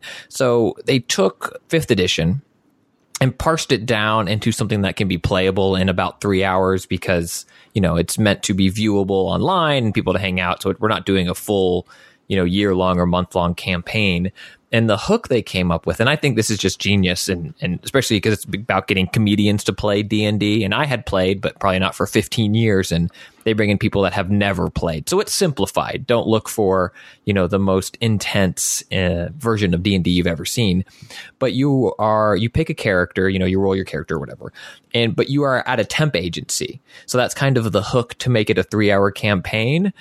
And, you come in and you're at this temp agency and you get your assignment, and it's something mundane, but you're in this world of heroes still. So, you're in this big world where epic things can happen and dragons exist. But in my campaign, what we had to do was go get some dragon poop and, bring it back to the town for fertilizer for the farmers or whatever.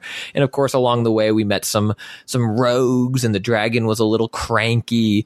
But you're also playing with 2 other comedians. Erica Rhodes is one of the people that played with us. She was on at midnight Friday or something. I don't know. She's from, she does Prairie Home Companion, Jeff, one of your favorites. So we're being dumb, but having fun, but also kind of, some people are trying to break the rules because they don't know the rules. And then some people like me are trying to push what we can do. So like right when we walked out of the temp agency, I said, I left my teleporter here and on, so I'm going to go through my teleporter to go to where we need to You're the dragon's that guy.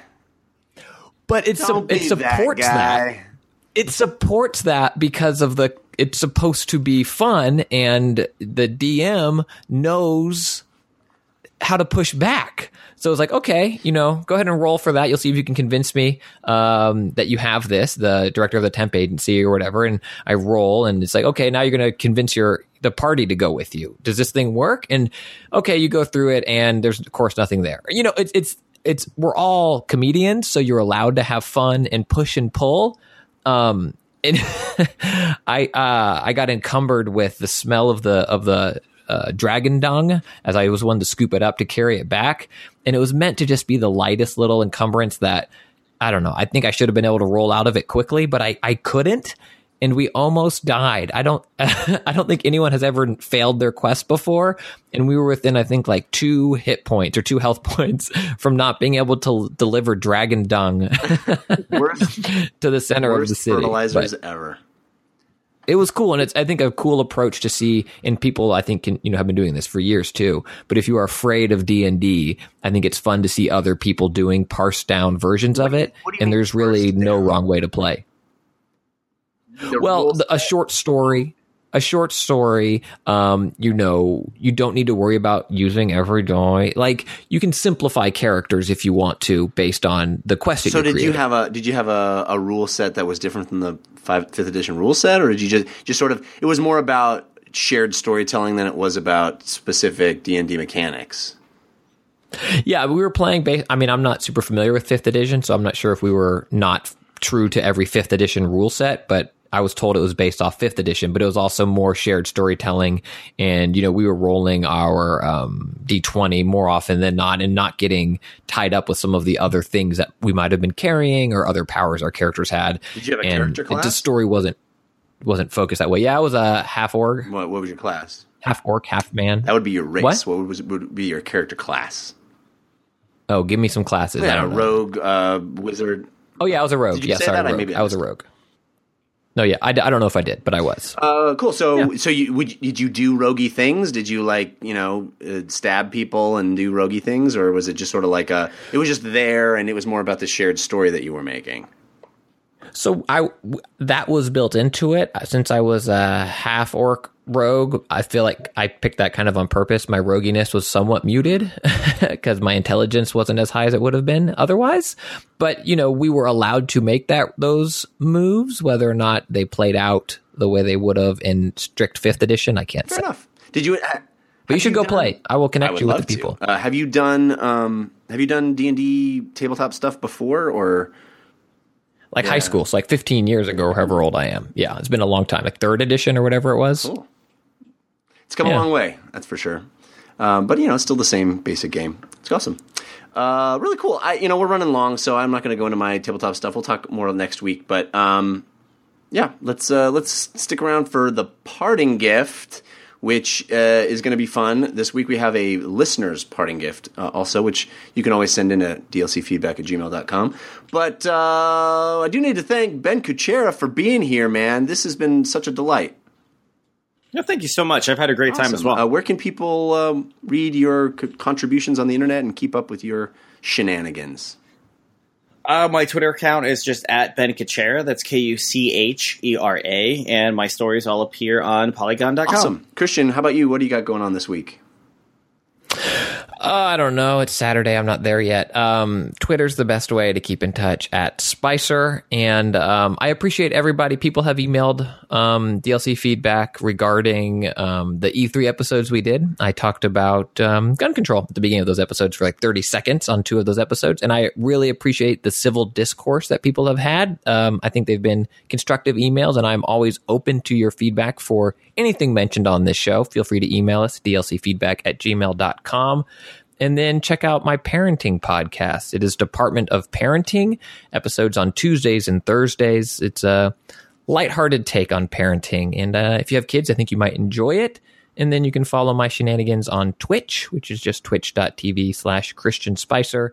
And then that, along with some sketches like Marriage Is and some other videos like my experience with Jeff's Vive and Oculus, can be found on my YouTube, which is Christian Spicer 713. Speaking of YouTube, Jeff, you launched something new today, Saturday? Yeah, you should have been yesterday, but yeah. Yesterday? Well, okay. Yeah, I guess it is kind of new-ish. We hit a Patreon goal with We Have Concerns, where we're now doing video episodes. So not every episode will be video, but we had our first video episode. I'm pretty proud of it. I think it's fun.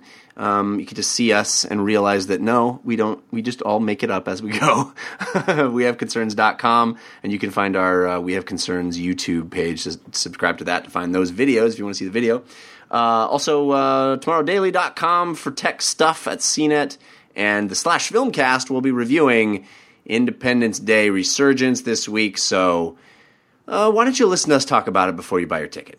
Although it sounds like most people aren't going to see it because it didn't do well this weekend. But you really shouldn't go see it.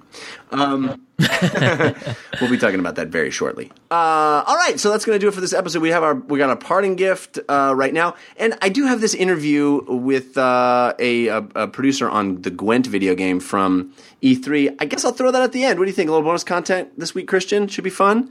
I have a fun interview from E3 that I didn't put in last week's episode. And I did, Gwent was my biggest surprise of the show. I just think it's a really well-made game, and I think I might enjoy this interview that I did. So check that out. I also have a big interview scheduled for next week you guys are going to want to hear, which should be a fun one too. So bonus content coming up. But right now, let's do our parting gift. Hey, give us a suggestion of what to do this week. Give us a parting gift. This is your parting gift. Ben, you got something to send people out and get them through their week? Absolutely. So one of my favorite shows that absolutely no one seems to be watching is called You're the Worst, which is streaming on Hulu right now. It starts off as a comedy about 2 terrible people dating, and season 2 kind of careens into one of the most realistic looks at depression I've ever seen in pop culture. If you haven't checked it out, please do. It is an amazing TV show. You're the Worst, it's called, right? And is that? Yep. You said it's on Hulu? It is streaming on Hulu. It is an FX show, Awesome. I believe. Christian, what do you got for a parting gift? Yo, dudes, slim down your wallet. That is my parting gift to you. I don't care how you do it, where you do it. Money clip it if you want to. I've seen some real fatties recently, some real fat wallets, some real George Costanzas out there. Slim it down. You don't need to carry everything all the time.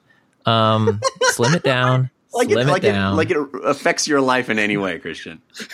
It does. I was. So the reason I'm mentioning it now is that I was at the Bucks, the local Starbucks. Say what you want. Yeah, it doesn't matter. I was at Starbucks. And the person in front of me pulled out their Costanza and stuff just spilled. It flew out. And I was just like, you got to be kidding. I was in a Seinfeld moment and I was like, this can't be happening. And it was like the third fatty I had seen. I was at the grocery store 2 days ago. And this person was trying to pull out their Pavilion's reward card out of this thing that was like the jaws of hell. It's a minor annoyance, yes, in the scheme of things, but I am very lucky, very blessed. But if you're listening to this, take this moment after you pull over or whatever, thin out your wallet. Your bottom will thank you. Actually, I did do that several years ago, and I've been so happy ever since. It's truly much better to have a thin wallet. I didn't know I was offending so many bystanders with my fat wallet. How many years ago was it? I don't know if I saw it. you. I even knew you. Okay, perfect. Well, our heart goes out to our friends in Great Britain who are going through an interesting thing. I would just want to say in the context of that, hey, vote. Register to vote and vote. That's good. I will just wanted to say that at the top. But my actual parting gift is something much less important. There are a bunch of people that gave me positive comments after I told you about my Trader Joe's find of the partially popped popcorn. So many people were like, oh my God, I tried it. It's awesome. So I got another one for you. On a whim at Trader Joe's, I bought the dill-flavored popcorn. It shouldn't work. Oh, no. It works. It shouldn't work. It works. It's really good. If you like pickles at all, it's popcorn that tastes like pickles. And maybe that sounds disgusting, but it's really good. Dill-flavored popcorn at Trader Joe's. It was $1.99. I was like, why not? I'm going to try it. And it was really good. So there you go. Dill-flavored popcorn. Jazz Galaxy in the chat just said, I knew a guy who kept fortunes in his wallet. That's the line for me. It was like, what? Fortunes? After every fortune, you're supposed to say in wallet, I think. We got a listener sent in a parting gift for us. This comes from Chase Dennett from Cincinnati, Ohio. Chase writes, I love me some comedy. And as this show is hosted by a comedian and the king of dad jokes himself, I've felt the need to rock Bo Burnham's new stand-up special as my parting gift. I've been following this kid since he was making YouTube videos from his bedroom in high school, and I genuinely find him to be one of the funniest people on the planet. I was fortunate to see him on his latest tour, and the special from said tour, titled Make Happy, just premiered on Netflix on June 3rd. If you love to laugh whilst engaging in deep thought, give this special a shot. His stage persona is that of a one-man theater show, unlike anything you've ever seen from a stand-up comedian who happens to sing and play music. And if you like it, his previous special, What?, is also on Netflix. Bo Burnham, funny dude. Thanks for sending your parting gift in, Chase. You can always send yours to dlcfeedback@gmail.com. And that's it. We're done, guys.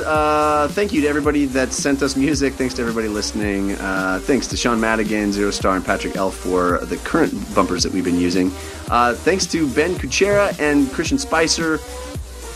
We'll be here next week. Until then, think about what you put out into the world. Make it a better place.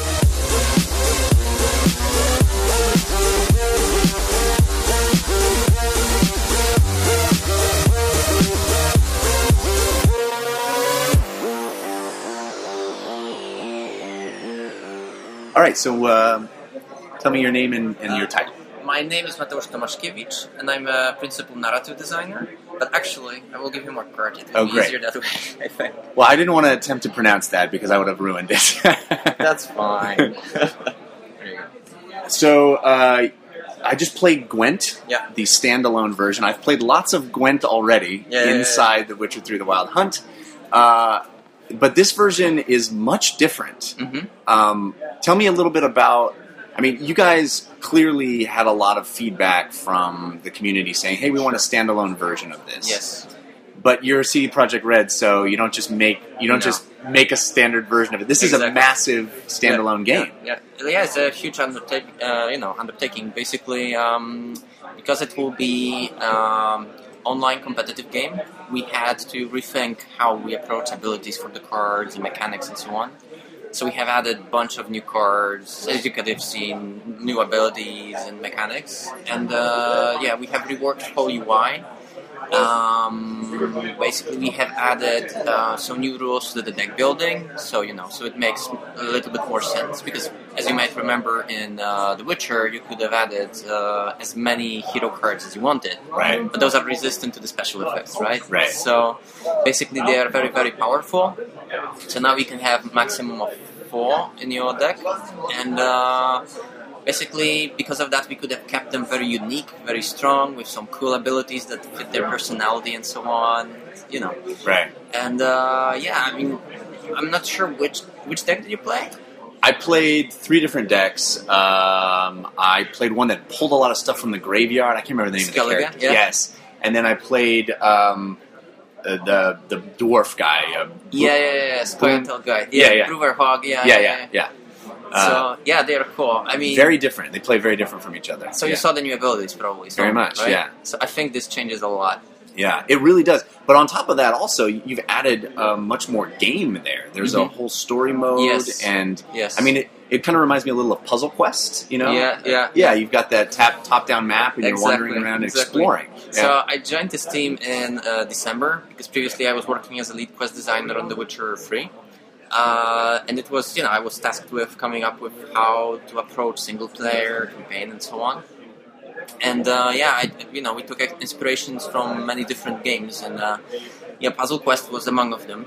I think the other ones were Banner Saga for sure. Oh, sure, yeah. For the dialogues and the story and so on. Yeah. And another one was Might and Magic Clash of Heroes. Yeah. Which I played a lot. And it's a great game. I did too. I played a ton of it on DS. Fun, right? Yeah. Oh my gosh, so good. And basically, it bring me a lot of ideas. Basically, about what we could have do with this. Right. And we have a very dedicated team.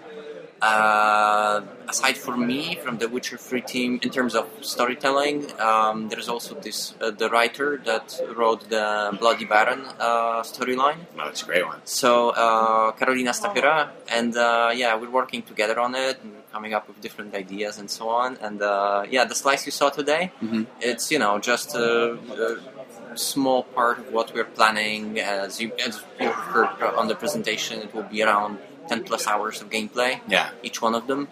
And so this is a free-to-play game, right? Yes. So are these going to be sold sort of as episodes that you...